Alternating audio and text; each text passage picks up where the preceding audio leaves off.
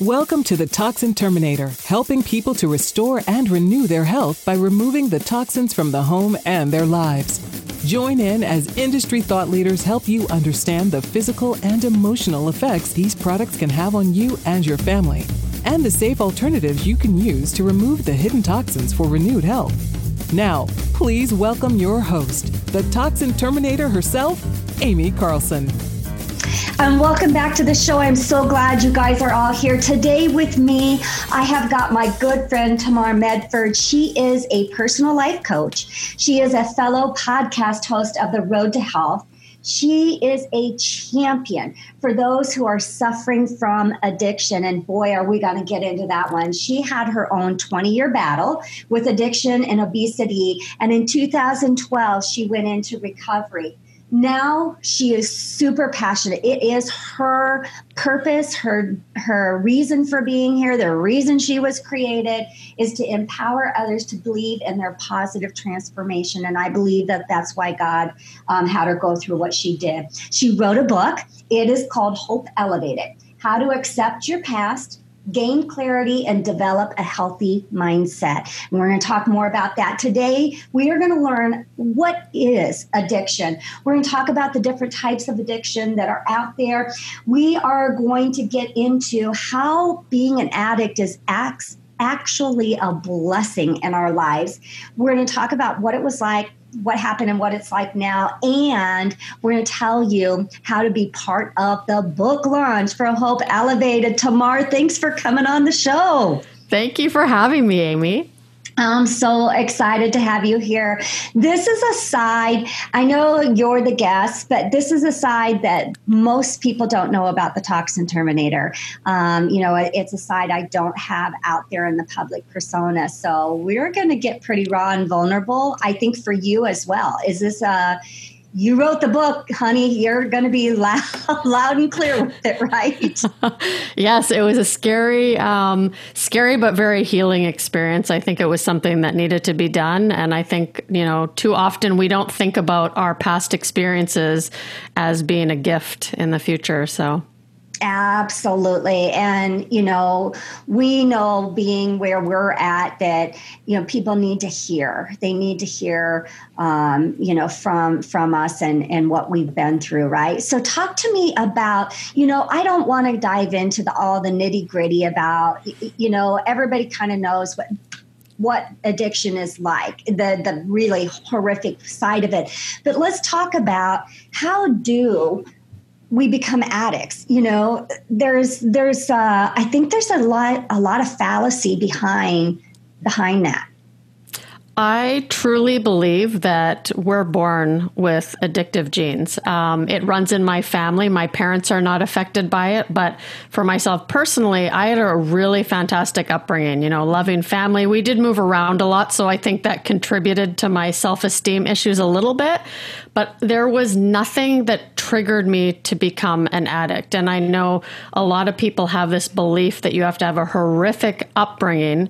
And although that's the reality with a lot of people in addiction, that's the common story there. I'm finding out more and more now that it's just people that when they have a drink or they ingest a substance or they eat certain types of food, they react differently than other people do. And that's something I had to get through my head because I really just thought I was a heavy drinker with, a drug problem occasionally, which lasted for years. But, I really had this belief, right? I mean, I had this belief that it was like, okay, well, I have, a marriage because that's what society tells me I have to do. I have a vehicle. I bought a condo. There's no way I'm an addict. I should be homeless. And I think that's an important thing to note. It's what happens to you when you, I think, exert a certain type of behavior or you ingest some sort of substance. And there's many different types, obviously, of addiction. Yeah. Well, and for me, there was always somebody worse off, right? Mm-hmm. I think we justify it in our mind because, well, I don't drink immediately upon waking. I don't drink all day long. I'm a heavy social drinker. Like I only drink when I go out to party, but well, we can party all the time, right? There's always that justification. But I believe what you said, that there is a chemical in our brain that flips. It's like a light switch that flips on, and we don't have that ability to say no, and to rationalize with it.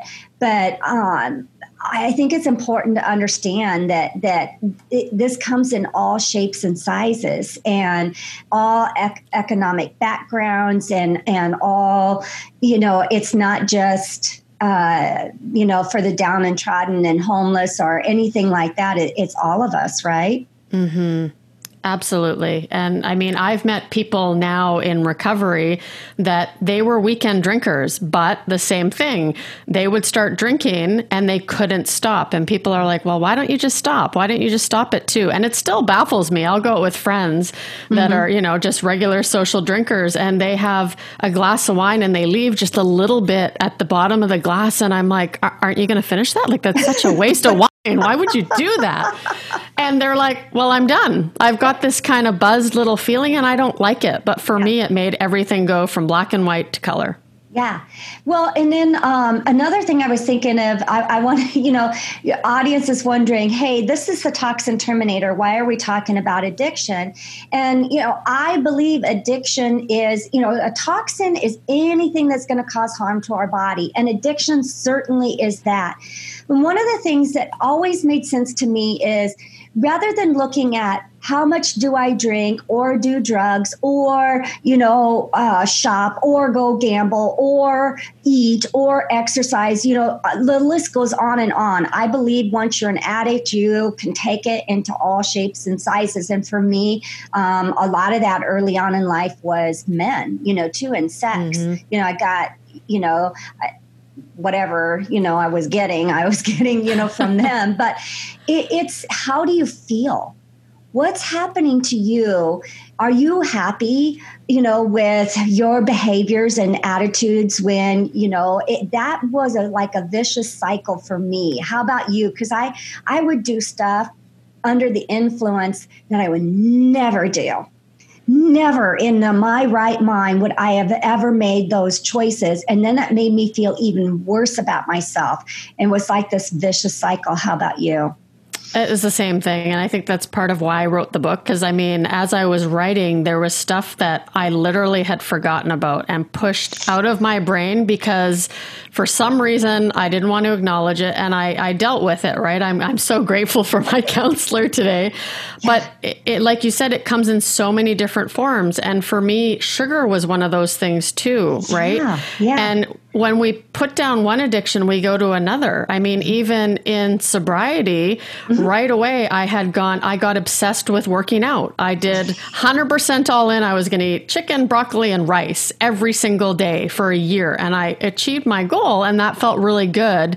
But my mental state wasn't right because I was looking at everything all wrong. It's like, okay, well, if I'm drinking 100% of the time and now I'm working out 100% of the time, that's good. Right. But it's not. And for me, part of addiction is those addictive patterns, that addictive behavior. And it comes in, sugar. It comes in addiction to control, codependent relationships with me trying to control everyone and everything around me. And it's exhausting. It is exhausting. And that control aspect, we're going to probably jump all over the place with our conversation. So you guys bear with us here. But that, number one, I want to talk about, let's first go back into, what happened. We don't have to dig out the dirt and the dirty laundry and all this stuff. I want to get to what was the bottom. What was your bottom? Because everybody's got to reach their bottom in order to make a change, whether it's with addiction or anything else, right? If we're just looking to be healthier, we got to be at a bottom, right? Yeah. Exactly. For me, it was drugs and alcohol. And at various points in my life. I think I had hit a lot of different bottoms, and then it kind of changed over to food and what I was putting in my body. And I got so extreme with my weight loss. I would go to the extent from eating, 2 bags of microwave popcorn a day with 7 oven baked fries and a veggie patty and go for an hour walk just so I could drink anywhere from 8 to 12 beers per day. And I was killing my body. And to top it off, I would take things like ephedrine, diet pills, right? I would always look for that quick fix. Mm-hmm. And that in itself was an addiction. I'm like, well, why do I have to do this if I can take a pill, right? And then, after I got married, my husband was an alcoholic as well, ex-husband now. And I was so enthralled in all this addictive behavior that I remember one day I was sitting on the floor and I was so tired of apologizing to everybody about my behavior. And I had a little pug. His name was Rudy. And I sat with a bottle of pills because I had had some pain pills. And I just thought, I don't want to be here anymore. Like, I'm hurting people. I'm killing my body. I weighed 215 pounds and my marriage was it was just such an unhappy marriage. He was a great guy, but because he was an alcoholic, we fed off each other and that destructive behavior just took over. And I just wanted to end it. And, I know a lot of people say that's super selfish, but I was really tired of hurting everyone in my life and saying sorry. I really thought it'll just be better if I'm out of it, if out of this world. And that actually ended up being what inspired me to turn my life around, was that very moment. I'm so glad, that ended in a positive direction for you. And this leads me into my next point. And I know you believe the same thing, that I view being an alcoholic, an addict, whatever name you want to put on it, I view it as a blessing. I do. If I hadn't gone through what I had, I wouldn't have the passion to do what I'm doing today, because I met somebody at the right time, at the right place in my life. And I truly believe that, God or higher power, however you choose to call that, put that person in front of me. I actually had met them in high school, which if you read my book, you'll hear that story. But I was given this glimpse of what my future could be like. And I was like, okay, I think I'm going to do this. And as I learned to slowly work on myself and work on what I'm putting in my body and what I'm doing mentally for my health, everything started to change. Right. Now, did you go into any kind of a treatment program, or did you just go into a 12-step program right away? Or what did that look like for you? Yeah, I actually went into a 12-step program. And the funny thing is when I had met the trainer, who is also there, I had no idea that we had that in common, and we started training. And so I got really obsessive, and I actually would, on the weekends, I would have 9 beer because I was really determined to fit exactly what I had to do and be a good student, because I was also addicted to that recognition. I wanted the gold star. Right. And I would have 3 beer Friday, Saturday, Sunday each day, and I would drink half a bottle of NyQuil so I would pass out. And that would allow me to keep my food in check. And so over the first few months, I remember asking her actually one time for lunch, and I'm like, oh, are you going to have a drink? And she's like, no, I don't drink anymore. And we never really got into it. But then a few months later, June of 2012, we went bungee jumping, and we decided, okay, you know what? Like, we're going to do this. We're going to conquer our fear. And I was creating this brand new life for me. And she had brought that up and said, if you need help, I can show you how. I'm like, oh, I don't need that. That's not for me. That's maybe for people who are homeless, but turns out that next weekend would be my last bender, and it was a really bad one with my ex-husband. And I just reached out and I said, I need help. And so, through the grace of my higher power, I ended up getting the help I needed, and I started that transformation. That's beautiful. And I believe, I went through a treatment. I was blessed that my whole entire family was kind of getting sober at the same time. And I was the last one. The stubborn one. But I was the high functioning one, yes. And so it wasn't recognized. I hid a lot of what I did,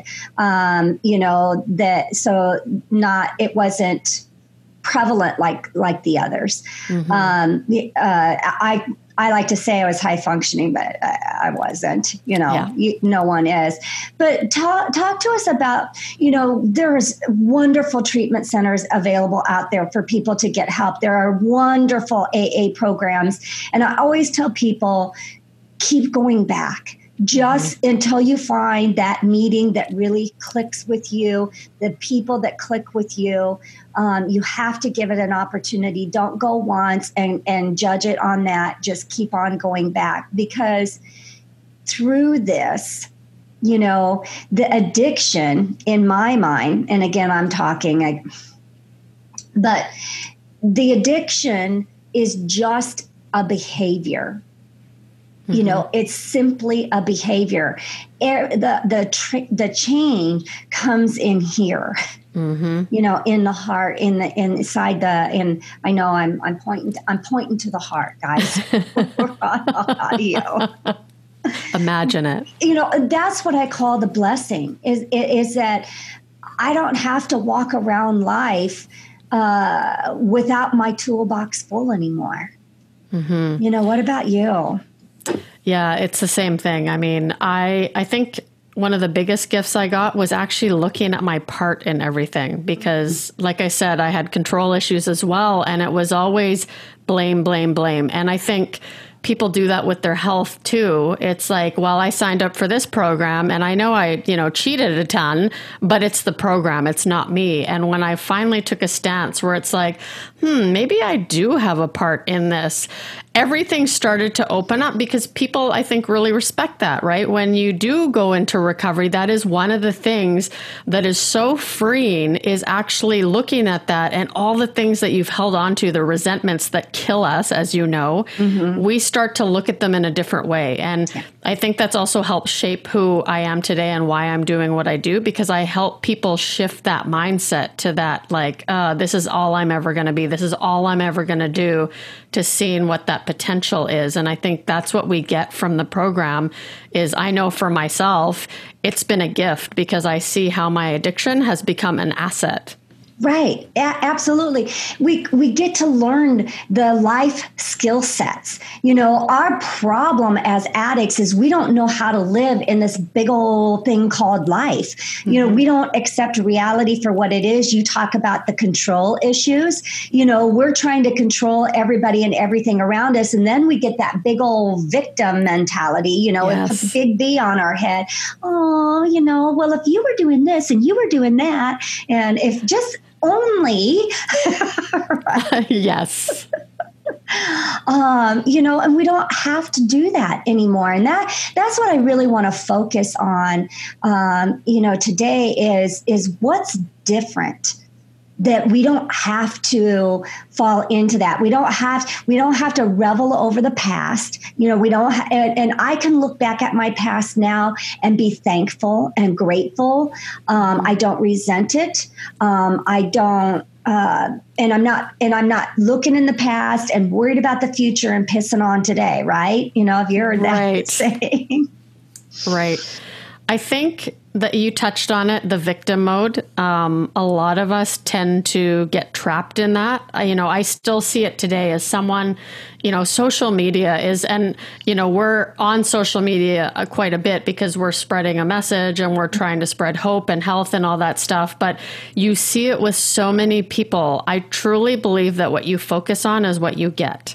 Right. And so, when people are like, oh, I'm no good at this, or, oh, I can't believe that person got to go here. I've heard it before. And I actually had somebody that I worked with years ago say, well, it must be nice to be able to go on a trip to Spain. And I wanted to respond with, well, I've been bankrupt twice and I've struggled with addiction most of my life. I'm really happy that now I have this gift called a new life. Yeah. And I get to do those things because I worked really darn hard for it. Right?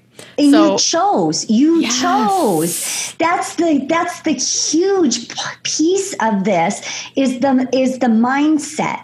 And I spend a lot of time in my podcast and in my talks on that. And tell us why.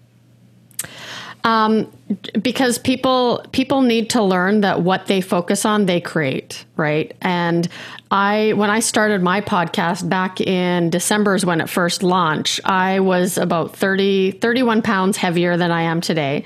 And I just thought, okay, it's time to take another step in my journey. I want to be accountable. I'm going to put this out to the world. So I took my listeners on an adventure with me as I was traveling for business, obviously not right now. And I'm like, okay, what can I do? What can I play around with and be open-minded to while I travel and I get healthy? And so I literally took all my listeners through this process with me. And I would share like, hey, this is what I learned. This is a strategy you can use. And the key for me was becoming more open-minded and stop being so opinionated that this is the one way to do it and that's it, right? I had to learn, and you and I have talked about it before, when you're, putting things in your body, it's going, okay, for me, sugar. I took that out of my diet in February and I have not had any sugar since then, which is a miracle for me. That's huge. Yes. And I still have things, as you know, that I'm working on getting out of my body and not ingesting anymore. But it's one step at a time, and it's learning to be open-minded and go, okay, I'm just going to play around with this. What's right for me? Right. What can I do to get healthy? Yes. And that's, Tamar, that's huge. And I know you use this when you're life coaching with people is, there's not one answer that fits all. We get to lay out the smorgasbord for you, and you get to choose what to dine on, right? Exactly. And you got to enjoy it, right? You got to enjoy this journey. People literally, when they go into diets, they put themselves into this suffering, right? It's like, we're going to suffer in silence for the next 3 months because we want the body, when it doesn't have to be that way. No. One of the things, I got sober when I was 19, almost 20 years old. I think I turned 20 right shortly after becoming sober. And I remember one of the things kind of going into this treatment center thinking, oh my God, I can't drink the entire rest of my life, and at such a young age, it was like, what? I mean, I could not, my whole world revolved around, drinking, friends that drank, the party atmosphere. And I'm 19, 20 years old. Of course it did. Right. Mm-hmm. And that's the mindset though, that when we can switch to understand that it's not that I can't drink the rest of my entire life. It's the fact that I'm giving myself life. Mm-hmm. I love that. Hey there. I wanted to take a minute to talk about the everyday products you are using in your home. Many of us are label hunting. They're examining every product in the house to make sure it's toxic free. And I totally understand that, hey, we're not all scientists, and maybe we just want that easy button to help pick the right products. That's why I aligned with Young Living, a whole health and wellness company that has all the clean products from essential oils to personal care products, makeup, supplements, items for kids and babies, and the list goes on. Almost any everyday item you could think of using. And the best part is, Young Living's products are seed to seal. They're backed by high quality standards. They're the leader in the industry and one of the only essential oil companies that have their own farms. I've been there. They're incredible.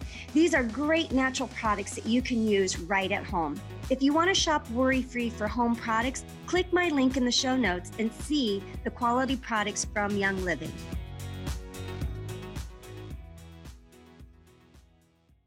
We look at, I don't care if it's, exercise, if it's eating, if it's shopping, if it's sex, if it's gambling, what choice are you going to make today? And we've got that choice, right? Yeah. And I think, I love to be organized. I use certain programs that keep me, I have tasks every day, and I have about 6 things that I do every single day without fail. And it could be considered as addictive behavior, but I've kind of switched that. Okay, what are those things I used to be addicted to? What could I be addicted to? that will serve me today in helping others, because that's my big focus. Is if I used to have that imposter syndrome where it's like, my story's not special. It means nothing. There's people that are worse off than me. But the reality is more people can probably relate to my story that are struggling with even food addiction or something, whereas they're not going to be able to, relate to somebody who's been homeless. So I have to remember that I might be able to reach a broader audience, because people will be like, oh, I get it now. Yeah, I was in a really bad relationship too, and I could not get out of it. Right. So I've replaced all that negative addictive behavior with positive ones. And it's always, every day I focus, what can I do today to get me closer to my goals tomorrow? And that's all I focus on every single day. You also touched on something when you were just talking about being of service. And that's one of the things that we're taught in the AA program is, to be of service. When you first get in there, they're going to start making you set up chairs and passing out coffee and making the coffee and cleaning up after the meeting. And it's like, is it because I'm the youngest one in the room? It's like, but there's a purpose for that. And why is that? Because it takes you out of your head. I mean, I don't know about you, but if somebody says something to me, and it still happens today, it's something I have to work on, or I see something, I will think about it over and over and over, and I can't shake it. But just like with life coaching and helping others, as soon as you talk to somebody who's struggling, so if a friend calls you and says, hey, I'm going through something really terrible, I'd love your opinion or your solution or whatever, advice, all of a sudden you're thinking about that person. You're not thinking about you anymore. Because when we keep thinking about us, because I'm the most important person in the room, right? I used to say when I was sharing, I'm the general manager of the universe, right? And that role is really just exhausting. But when I start to focus on other people and start to listen to them and just take in what they're going through, I forget all about my problems. And it's easier to live that way. Yeah. Well, and what's so important, I want the listeners to understand is that, Tamar is 8 years sober. I'm 34 years sober, and we still have the personality traits that we had 34 years ago and 8 years ago. They don't go away. That's part of an addict. Just because we stop the substance doesn't mean that we the other stuff doesn't go, you have to work on it, I guess is what I'm trying to say. It's a constant, deal. And we think differently, I believe, and that control, I don't know. Do you think that, like the normal people out there are trying to control everything around them? Yes. I know a lot of people, we have this very conversation. You're usually mad because something you wanted to have happen a specific way, your expectations is a big word in my life. When expectations don't go my way, I start to get kind of discombobulated and I'm like, what did I do wrong? Right? All of a sudden the focus always reverts back to me. But the difference, I think, today with going through 12 steps and working with other people is now when I start to get into that mode, I can snap out of it a lot quicker because I can help somebody not only in my career, like even my day job, I do outside sales. So my job is to go build relationships and create solutions for them that they're going to be happy with. But anytime I'm going through a tough time, I know now, without a doubt, you know what, this is going to pass. And whereas before I would thought, I'm going to think this for like the next year. This thought is never going to go away. Well, even though I'm in the moment, I'm feeling sorry for myself, I know that tomorrow will probably feel a little bit better. Yeah, I love that. And so we get, by going and sitting around the tables, by visiting with others who are just like us, we get this tool set that we can use, that we can let things pass through us. And I think the biggest lesson I learned, number one, was to be of service to others. The world doesn't revolve around us, and really, quite frankly, nobody cares about us, right?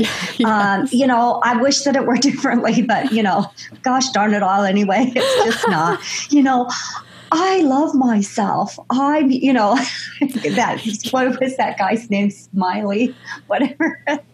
I don't know. There was a Saturday Night Live skit where that, gosh darn it, I'm special and I love myself. I can't remember what the skit was, but, we can say that to ourselves and that's a good thing, but the rest of the world is not feeling it either. No. That's number one. But the big thing in order for recovery to work is realizing there's someone else in control. Oh, it's not you. That's been a big gift for me because I grew up, I went, and it's in my book, this story, but I grew up, went to church with some friends so my parents could be alone on Sunday.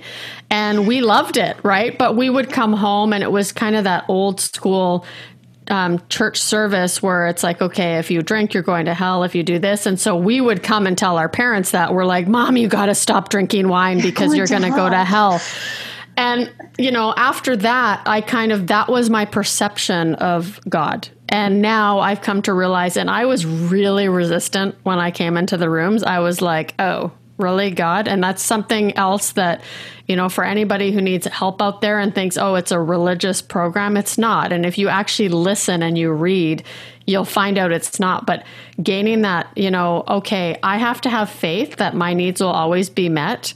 And I'm going to be okay. And when I started to let go, everything changed because my needs have always been met, even if it's been super hard. Like I lost everything. I had a bookshelf. I had a futon that a friend lent me and a dresser and my clothes. And that was it. And I moved into a friend's place. She charged me cheap rent. I could survive. Right. And I've had this, slowly started. I didn't have anything. It was almost like I was given the gift of, okay, fresh slate. It's all wiped off. It's gone. You get to create what you want now, right? With my help. Right.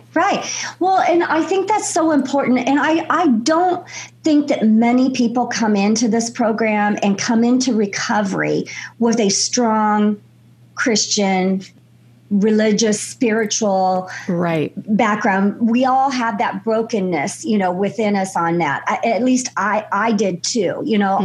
My grandfather was a minister. I grew up in the family. Then my mom died and we stopped going to church. And as a child, I didn't understand why we stopped, but I figured, God was mad at me for something, and that's why he took my mom away from me. And so I really started viewing God as a punishing God. And, why do you hate me? What did I do? Why? It was just a terrible relationship that I had with him. And I love that you say it isn't, for me, for you, it is God, but it doesn't have to be. I remember getting sober, the women in the group, because I had to go to women's meetings. Best thing that ever happened to me, because those women were my higher power until I could develop a relationship with God. And those women loved me until I could love myself. And they walked me through so many things in sobriety. I had more happen to me in sobriety than I ever did when I was drinking. It's crazy, because life doesn't end. No, it doesn't. And I had the same thing. I mean, I think you like surrounding yourself with like-minded people, and especially people who can understand. And I think that's why it's so important for people to share their stories, is it gives other people hope, And I remember thinking, I can't do this. Like, who am I to not drink? Because I didn't even have a child because I didn't think that I could stop drinking for 9 months. I'm like, well, 9 months, forget that. Like that's a long time. It is. I couldn't even fathom that. And, the same thing when I got sober, I'm like, every day for the rest of my life, I'm like doing the math. I'm like, it's 365 days a year. But I think it's important to just one day at a time. You just work on this. Today's now. Yeah. We can't control the past, right? It's done. The future, what's going to happen, happens. If we plan and we do the right things today, most likely the right thing's going to happen tomorrow. But I think hanging out with people and surrounding yourself with people who want the same things as you do. And I learned that the hard way in my first year of sobriety, because I was newly single And I was like, okay, I'm going to have fun. I'm going to date. I'm going to hang out with these people who are going to the beach parties every day. So I was doing the same thing my first year, really. Yeah. I started smoking again. And I'm like, now I'm free. I have a good time. I actually have money to go buy something other than French fries and chicken strips at a restaurant. I can maybe get the pasta or a steak. But I had to learn the hard way. And my first sponsor was like, you know what? You need to start surrounding yourself with people who have what you want. And that's when a lot of things started to change, because I'm like, oh, that behavior is not appropriate anymore. So, ooh, dang. Oh. And it's a hard lesson. And that's the thing too. Just like, just because there's a church doesn't mean that everybody that's sitting in those pews are healthy and, right. In a good spot. We're all children of God. We all have our things in life. And we don't, there were periods where my mindset was horrible, and there's some pretty sick ones sitting around some of those tables too, and that's where you need good sponsorship. You need good friends that are going to pull you in and love you so that you don't get taken advantage. I was a young woman, trust me. Lots going on there, and I got taken under the wings of people who, been there, done that, had the life that I wanted. Right. And that's the big thing. I think even taking addiction and sobriety out of it, in anything that you want in life, go find that person who's doing what it is that you want to do and just immerse yourself in them and finding out everything that you can, right? Yeah. And I'm, grateful that I found, all these groups and masterminds. Like a lot of the people that I talk regularly to now are actually all over the world. Yes. And it's so cool being able to tell someone, on the East Coast, hey, do you want to jump on a Zoom chat? Let's talk. And it's like you've known each other forever, but I find that's a good way to get yourself out of that self-pity mode as well, is call up somebody who's doing what you want to do and talk about it. Go, okay, what's your goals and stuff like that? And what a difference in your mood. Like when I get off these kind of calls, and it's similar to when you go to a meeting, you hear this hope, you hear this message, and it fills your cup up again, and you're like almost re-energized and ready to take on the day, Right. The gift of community is just, it's awesome. Right. So talk to us. You've got this book that you've written, and I have been blessed to be able to read it before it comes out. And it's so, so good. And I'm still not through with it, but I will be here within the next 2 days. Tell us why you wrote the book. Tell us what you hope people will gain from it. So probably about 5 years ago, I thought about writing a book, but I was horrible in school. And now I realize I wasn't horrible because I wasn't academically smart. I was horrible because all I wanted to do was party, right? And I really didn't care about passing English 12. My English 12 teacher actually put my exam down and said, if you don't pass this exam and you're in my class again next year, I will make your life a living hell. So that kind of set the tone for me thinking I wasn't smart enough to do something like this. But over the last few years, I've really come to realize that my past is a gift. And if I share my story in a vulnerable way, then people will start to be able to relate. And I've noticed that, when I'm in groups and I discuss things or I share little bits of me or what's going on, I didn't really dive deep enough. It would just be that surface stuff, It's like, okay, yeah, this is what's going on with me. And I really want to get vulnerable today. So I'm going to do this, this, and this, and this. It's very methodical. And somebody called me out on it a few months ago and said, Tamar, you got to be more vulnerable, like the story about the French fries and the microwave popcorn. They're like, that's the stuff you have to share so that it gets through to your audience. And I've always wanted to help people. That's been a strong desire for me. But I thought, okay, what happens if I write out this story? And so I joined the, book group that we're both part of. And I thought, okay, I'm going to make this happen. Like, this is a dream of mine. And I realized that was going to be the way that I could reach more of an audience. And it was a really tough process. Like, it was diving into those things, like I said, I'd completely buried away and forgotten about. It was scary, and there's times where I had to stop writing and go see my counselor and discuss it. But it's also been very healing because it's stuff that I never discussed with anybody else. Right. There was, my parents both read the book in less than 2 days, which is unheard of for them. My mom's like, well, I'll try and get it done in 2 weeks, and I'll let you know. She said she couldn't put it down. Now, granted, she's in shock, and she said, I just want to give you a spanking or ground you, but I'm glad you're not dead. And oh my gosh. And my dad, who I have been forever wanting his praise, I've always gotten his praise. He's always supported me, but I never saw it. I wanted more. If he said, great job, I wanted him to say, you did a phenomenal job, right? Nothing was ever good enough for me. And so he even came and said, wow, you shared this in such an open, vulnerable way. Like, I can hear you in the book. And that meant a lot because I think now I've achieved what I've set out to accomplish. And that is just to be me and be real and raw and open. And I really hope that anybody who's suffering from addiction issues of any type, whether it's codependency, it's, you're in a toxic relationship, you have, alcohol, drug issues, pills, like it comes in so many forms like we talk about.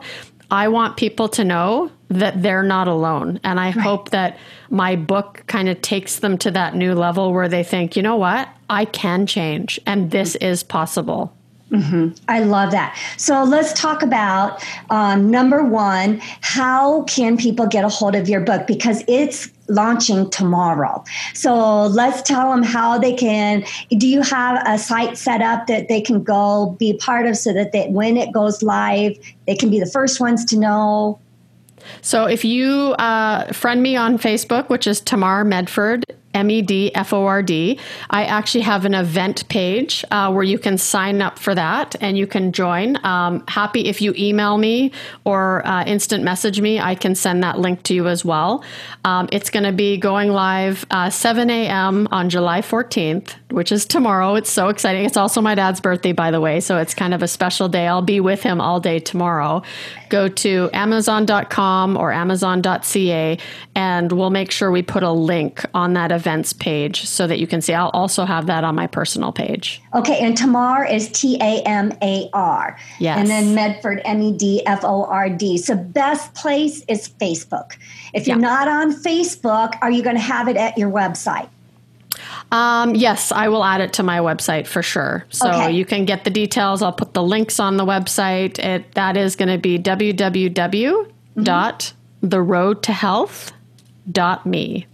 Okay. And guys, we will put all these links in the show notes. So look to the bottom of the show notes here, and we will make sure that all those 2 different ways of getting a hold of Tamar, because the road to health is also a way you can work with Tamar. If her story has spoke to you and you resonate with her and want to work with her, please make sure you go to the road to health, get with her, get connected, because this is what she's passionate about doing, is helping. Let's change that mindset. Let's shift. Let's make some small, simple shifts that we can do every single day to make huge impacts in our overall life. Tamar, is there anything that you really feel on your heart that you want to share out? First of all, because I'm going to give you the last word, I want to congratulate you on your book. Thank you for being vulnerable. Thank you for being open. I know it wasn't easy, and your book is going to be awesome, and it's going to touch so many lives. So congratulations on that. Thank you. And I just want to say to anybody that's out there struggling and they really don't think that they can change their lives, it really is possible. And I think you and I are, amazing examples of that. And there's so many people I know in my life now that you would have never guessed that they struggled with the issues they did. And don't be afraid to talk about it, because when you share your story, you never know who you're going to impact. That's all for this episode of The Toxin Terminator, and we hope we've helped you remove the hidden toxins in your life for renewed health. If you're looking to continue your journey towards full rejuvenation, reach out to Amy directly by visiting amycarlson.com for your own one-on-one chat session, as well as your free toxic risk assessment. That's AIMEEcarlson.com And remember, you are just one small change away from renewed health.